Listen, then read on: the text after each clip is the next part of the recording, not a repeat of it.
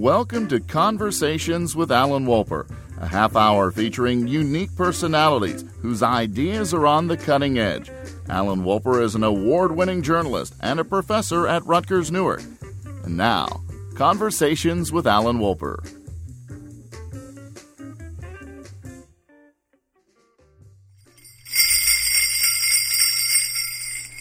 Welcome to a special holiday edition of Conversations with Alan Wolper, a program that seeks to uncover the true identity of Santa Claus. I know it's Santa, that's all I need. I don't care if no one believes. I can't imagine who else it could be. Just gives so much to so many. Does he know that I know his secret? Is it a secret? Today we're talking about The Man Who Could Be Santa, which is the title of a new children's book by Emmy Award filmmaker Joanna Wolper, who happens to be the senior producer of this program, and my wife. Welcome to this side of the program, Joanna. I know people will find this hard to believe, but your book is based on a true family story. Actually, our family. Well, as you know, I'm a storyteller, and one of the favorite things that I like to talk about is my family. I mean, I've written about my mother, was a stage mother like Gypsy Rose Lee. I've written about my father, who was the mayor of Hillside, New Jersey, my sister, who tap danced with me in Carnegie Hall, and my husband, you, Alan. I've written about your hair. I've written about our marriage. I've written about how you can't take direction, which is not why it's not always easy to be your producer. And now the kids in our family have become my fascination. A couple of summers ago, we were in Vermont, and we figured out that we thought we found out who Santa was. Santa Claus himself. Right. Now, one of the things I have to tell you about Vermont is Christmas. I mean, when you go to Vermont, and that's probably why there's so many TV movies that look like Vermont or they film in Vermont, is number one, there are a lot of people in Vermont who look like Santa because a whole bunch of hippies went to Vermont in the 60s. They had long hair, they had beards, they had little John Lennon glasses, and now today they have little roly-poly jelly bellies, and their hair is turned white. So whenever you walk around Vermont, there are a lot of people who look like Santa. They also are very community-minded because these were the people who went to Vermont because they believed in believing. They are carpenters, they can fix toys, they can make anything. So Santa could be around the corner in almost every neighborhood. And when you tell people in Vermont, hey, we think we met Santa, they'll say, well, yeah, we know him, he lives in our community. Another thing about Vermont is that there are Christmas tree farms all over the place. In fact, on our block where we rented a farm, there were 2 Christmas tree farms. And right down the block from us was a reindeer reserve. A reindeer reserve. That's right. You mean like where people like Rudy can be, Rudolph the Red-Nosed? Rudolph the Red-Nosed. Right on the block were reindeer. And everybody stops to look at the reindeer. And we took our family down to see the reindeer. And there was 6 3/4-year-old Abby at the time, Chad and Ben, who were 7 and 8. And they went to look at the reindeer. And the most amazing thing happened. And you'll hear it right from Abby. Was it Dasher, Dancer, Prancer, and Vixen? They looked real. Only, where was Rudolph? I searched the field with my eyes. None of the reindeer had a very shiny nose. Maybe Rudolph was the little reindeer in the corner, the stumpy one hiding behind the tree. The 3 of us whirled around. It was the man. He was standing by himself on his front porch wearing red overalls and a shirt. His beard was snowy white. He rested his big hands on his giant belly. My heartbeat was so loud I could hear it in my head. I snuck a look at Ben and Chad. Their mouths were wide open. Their eyes blinked like crazy. I hope your children aren't bothering my reindeer. Ben shook his head. No, sir. We were just looking at them. I could tell by Ben's croaky voice that he was shaking in his sneakers. The man looked straight at each one of us. His eyes were sweet and crinkly, just like they were supposed to be. I felt tingly all over. Have you children been good this year? I remembered how I threw away my banana at school and ate my friend's chocolate kiss instead. The man nodded slowly. You children know that I know if you've been bad or good. I started to worry about the chocolate kiss. But before I could apologize, he turned and went into his house. That's pretty wild. After he went inside his house, those kids must have absolutely freaked out. The kids, it was like they had been struck by thunder and lightning. They couldn't move. They were paralyzed. It was like magic had just happened in front of them. They just jumped on their bikes and they zoomed home. They weren't talking. They couldn't even talk. However, they'd seen Santa. Once they saw Santa and they began to think about whether he really was Santa, all they talked about was toys. They couldn't believe how much toys they could get if they somehow got to meet this guy. Somehow, if they got into his barn and his workshop, they figured that they were going to have more toys than any kid in America. Now, considering this was a recession, we're in a recession and these are hard times for people, I thought this was not the best way for kids to be thinking about Santa. Because Santa's supposed to represent something else, not MasterCard and American Express. He's supposed to represent some of the spirit of a lot of different kind of holidays. Well, Santa is supposed to make children smile, make people happy. He's supposed to be giving. He's supposed to be teaching sharing. And somehow I wanted to teach all kids that Christmas was just not about toys. And it reminded me of a book that I had written by a 90-year-old man named Mardo Williams, who since has passed on. And he wrote about his 110-year-old mother. And he's from Columbus, Ohio. And he was from Columbus, Ohio. And he talked about how at the turn of the century, kids got an orange for Christmas. And they were so happy if they got one orange. A small piece of fruit. How things have changed in America. So we came up with this sort of game, an adventure, to try to figure out if this man that we suspected could be Santa, or the children had suspected had been Santa, was the real Santa. And they had to come up with clues, real clues and spirit clues. It's really hard when you have kids who are just so used to getting things to try to convince them that maybe it's just as good to give as it is to get. That's really difficult. Did you manage to do that in the book or in real life? In the book and in real life, they really had to prove that he was Santa. And there were a lot of funny clues. I mean, we had the reindeers. We had a man who had a belly who shook like jelly. He shook like jelly. Let's get this right. He shook like jelly. He shook like jelly. He wore his suspenders. He wore those little glasses down on his nose. He was bald with a long white hair, and he was very jolly and very giving kind of person. He also had a cat named Cookie, which the kids said, hey, that's Santa's favorite food. So that was a clue. It was a big clue. Big clue. And he flew these planes, these little model planes that were remote controlled. And he took the kids down to the airport.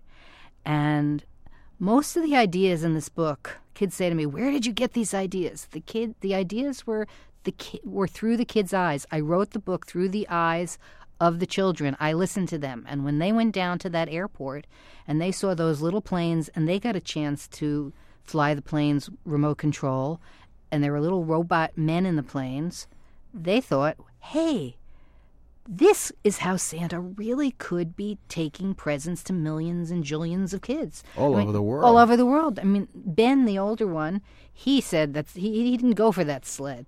He didn't see how anybody could stick 1 million or 10 million toys in one sled. In a plane that was about 1.5 feet long. But right? if there were hundreds and thousands of these little planes with the robots, then Santa could dispense those planes all over the world. But then one of the kids wanted to know, how would they know where to go? Elves. Elves and ham radio. This man in the back of his house had a giant tower, and he was a ham radio man, and he spoke to people all over the world, and the kids heard him talking to the North Pole. So he said something like, "Come in, North Pole." Come in, North Pole. Come in, North Pole, which the kids heard.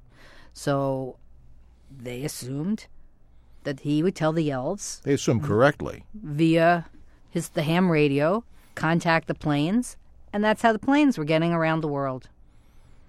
Oh, my, that's really... And there you have a reindeer in the backyard. You have a Christmas tree farm down the road. We should list all these clues for people who really want to find him. We have a plane that delivers toys. We have a ham radio operator who talks to the North Pole. A wife with a... We forgot about that. Oh, the wife. One. The wife. Well, the kid said if he's Santa, he has to have elves. And if he has a wife who's Mrs. Santa, she has to sew the elves' clothes. Well, it turned out Mrs. Santa happened to be one of the top quilters in Vermont and had won all sorts of awards and blue ribbons for being a superior sewer. Not just a sewer, but a fabulous sewer. And then, of course, there was not Steve the chicken. Well, one of the things that happened is a chicken escaped and landed up on our farm, and the children adopted the chicken. And the chicken's name is not Steve. And this is because this town in Vermont we live in, it seems like everybody is named Steve. There was Steve the doctor, Steve's Motors, Steve's Diner. Almost everybody was named Steve, so we didn't want to confuse. There wasn't a Steve dermatologist. There was another Steve doctor something else, right? The podiatrist was named Steve. The podiatrist, right. Oh, the mountaineer was named Steve. So we decided we were going to call our chicken Not Steve. And one night, Not Steve ran away from the chicken coop. He escaped from the chicken coop, which was really bad because there was a fox living in our field, and we totally figured that Steve was going to be chicken dinner. But this man, chicken dinner, actually. A Christmas chicken dinner, but this man who could be Mr. Fix-It and was the neighbor that everybody loved to have in Vermont, fixed our chicken coop, and when Not Steve came back, he was saved. Steve was saved. By the way, this program is solely dedicated to All About the Man Who Could Be Santa by Joanna Wolper, and it was published by Royal Fireworks Press. And if you want an early look at that man, you might be sliding down your chimney this year, go to your computer and hit www, The Man Who Could Be Santa, and you might meet him and the children who say .com. www.themanwhocouldbesanta.com. .com. Imagine that, we having a .com Santa. Well, it's one of the things is the kids all said is we have to have a website. We have to have a website because that's what kids want to go with a book. And one of the things that they really enjoy is when you go to the website, you will see the real characters. You'll see the children. You'll see Not Steve, and it's interactive. You get to color. You get to hear the real characters reading from the book, and you can even buy the book. Santa.com.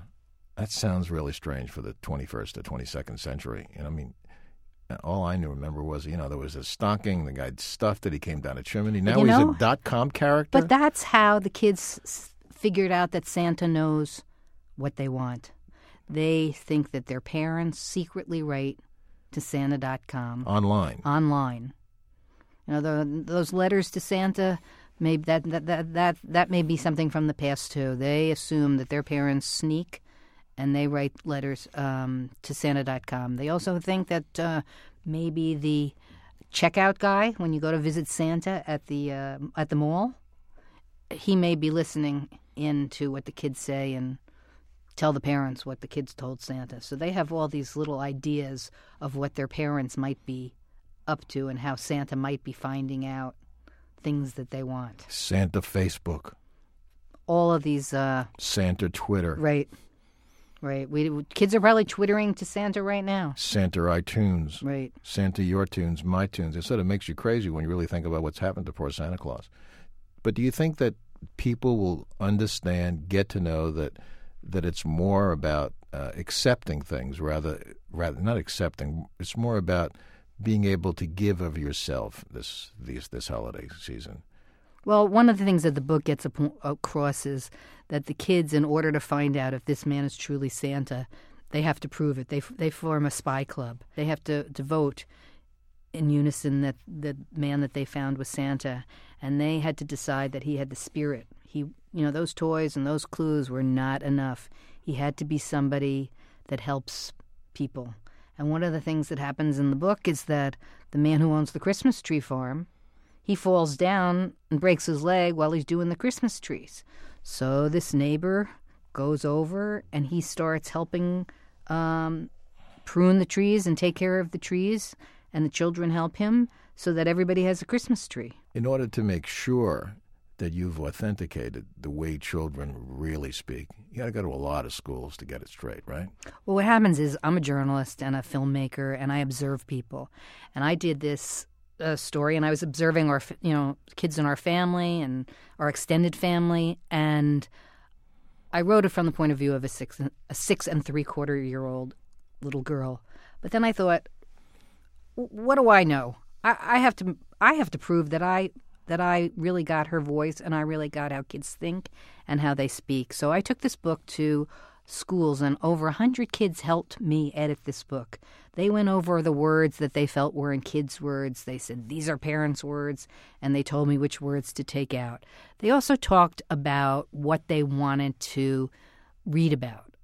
And it was interesting because it sort of was different than everybody thinks, that kids are very sophisticated, more sophisticated today than they used to be. And in a way, it was exciting, and the kids really thrilled me. They didn't want to really grow up, did they? They had such imagination, and they wanted to believe in Santa Claus. As some said, till the 100th grade. They wanted to believe so much. Say that again, until the 100th. Till the 100th grade. I'm in the 100th grade. I know They didn't want to give it up. And even when we went to the 4th grade, some of the kids said, this made me believe in Santa again. They really wanted to use their imagination. They said they wanted to go someplace. They said the world was hard enough, and they wanted to go someplace that was safe when they read a book and comfortable, where they could escape. And they wanted magic. And they also, when we talked about the characters, they didn't want any mean characters. They said they wanted characters who could be their friends. So in a way, they really wanted an old-fashioned Christmas. And it was very interesting that I went to classes that had kids from all diverse cultures, from India, from China, from Africa. And no matter what religion they were or what country they came from, Santa was American, and Santa was a way for them to belong during the holidays. So they all believed in Santa. And for those who didn't know about Santa, some kids came up to me and had never really knew anything about Santa. This story was very, very magical to them because it was the first time they had really could understand what Santa did. So Santa's kind of binds us all together during these holidays. Well, he really does bind the children together. It gives them something to believe and feel magical about. A lot of them are cynical about a lot of other things, but they weren't cynical about wanting to believe. They did want to believe in this man who cared about children. Do you think that parents might be taking some of the spirit of that because they're just trying to give so much to their offspring that the kids lose the idea of getting just a small thing like the orange that Mardo got in Columbus? I think that when we went around and we asked kids what they wanted, it was interesting. A lot of them didn't talk about toys when I went to the classrooms. One child said she hoped Santa would bring a rug to their house so they would be warm. Another kid said that they wished that they could get some new blankets. So a lot of kids weren't really talking about toys. They were talking about things for their whole family that they wanted, not just the latest Xbox. So I think that they're bombarded with the commercials and the television and what they should get from the various, Nickelodeon and, the commercials that they're seeing. So they think they want a lot of those things, but it was interesting, sometimes giving a kid a mechanical pencil was very exciting because they had never seen a mechanical pencil. The ones who grew up on a computer, they thought that was one of the coolest gifts that they got, one of those little pencils that you twist and then the lead comes out and you could put new lead in it. They thought that was great. So sometimes some of these old-fashioned presents really excite them. What's the message of the man who could be Santa? The message of the man who could be Santa is that Santa is about the spirit of the holidays, and that it's about giving and making people smile and making people feel happy, even during like a hard period during our economy, and that Santa could be anywhere. He could be anywhere in America. He could be anywhere in the world. He travels. He takes vacations. Anybody who has that spirit could be Santa. So you may know Santa. Your kids may know Santa. They may just not have figured out who the real Santa is yet. But they will if they find that spirit. Well, thank you for sharing that with us. We have a special guest right now on Conversations with Alan Wolper. Special guest indeed, Alan. He just might be the man who could be Santa. Is it really you? I believe it's me. Oh, my God. I just thought you were in a book. I had no idea. Well, I'd sort of like to go over what happened when you and Abby got together out there on that little farm of yours across from the reindeer. And what was that all about? I mean, you think she really believes in you, Santa? Whoever you are. I think she knows exactly what she knows, and she's a good girl. What do you mean she's a good girl? I check out all the kids they know, and Abby is one of my favorites. How could you check out all those trillions of kids across the world? I don't get how do you do it? Alan, I know you're trying to be a journalist at times, but you can't have all my secrets. You're more about other things beside toys, aren't you? I mean, when people start reading The Man Who Could Be Santa, they're going to find out a lot about you, that you fly planes, little planes, that you talk to the North Pole. It's about goodness, Alan. It's about true spirit of Christmas. It's about young kids and older people realizing the connection between the two. And what I like to do as a symbol of the goodness is to spread joy all over the world. I think the hardest thing that probably people have to do is to try to get them to believe in that spirit come Christmas time. Or how can we do that, Santa? Well, I think the most important thing to do, Alan, is to realize that we're all one people with one common goal, to live together in peace and kindness. And what I think of sometimes, I think of all the people who don't believe in Santa. I feel so bad for them at times, but it almost makes me realize that finding out from the kids, if you look into the kids' eyes when they either get a good gift from me or somebody else, it doesn't have to be from Santa, it can be from a parent, it can be from a grandparent. The look in their eye on that special morning is all we need to think about some days, is the goodness that just reflects off the eyes. It's so exciting that I'm so glad that I'm the one who can bring that to them. By the way, where are my cookies? Merry Christmas, everyone! Merry Christmas! Anyone can write a book about Santa Claus, but finding out who he really is requires finding a publisher who's willing to tell that story. And Joanna Wolper found Myrna Chemnitz and Tom Chemnitz of Royal Fireworks Press. And Myrna read the book, and then what happened? And Myrna loved the book. Why did Myrna love the book? For several reasons. Basically because it was very, very well written. It was extremely well researched, as you heard before. And as I read it, I could see what was happening from the point of view of the children, which is one of the major things that I contribute to the company. I read something, and if I like it through a certain lens, then we look at it, and this was right on, very clear that it would be a wonderful story. The goodwill was in it. Kids of that age are looking for positivity, and it had it. The pictures were there, and it could easily be taught in the schools or by a parent with a child sitting on a lap. It's a wonderful story. This program, by the way, is solely dedicated to The Man Who Could Be Santa by Joanna Wolper. It was published by Royal Fireworks Press, and if you want an early look at the man who might be sliding down your chimney this year, go to your computer and punch www.themanwhocouldbesanta.com. In fact, we have with us the .com person herself, Gabrielle Gurwitz. Welcome. Hello. And you made all these pictures and did all kinds of stuff. How did this come to be? Joanna contacted me online through a mutual friend, told me about the book, and sent me a copy online. And I read it and absolutely loved it. I loved the style of the way it was written and the illustrations. And she asked if we could build a website for it.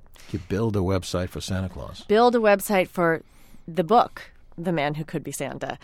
I don't think there is a website for Santa Claus, but... Well, there is now. There is now, You and actually. Joanna put that together. Yes, we did. Everybody knows. So my husband and I, who run a web development company, took it on, and we came up with a bunch of ideas. And then what happens is we go to you, and then you believe, and the result has been a song Yes. about how much you do believe. And Yes. Like most artists, I have multiple lives, and so one of them is as a songwriter, and the spirit of this person is what inspired the song. And now Yes. we get to hear I your believe. own voice. Yeah. I believe. I believe. Say that again. I believe. You believe in. I believe in the man who could be Santa. Well, let's hear it.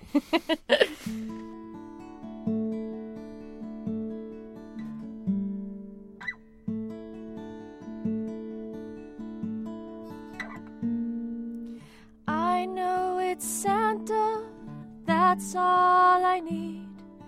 I don't care if no one believes. I can't imagine who else it could be. He just gives so much to so many. Does he know that I know his secret? Is it a secret? He is fullness of spirit for every season. He is joyful, limitless. He is the reason. I see, I feel, I know that I believe.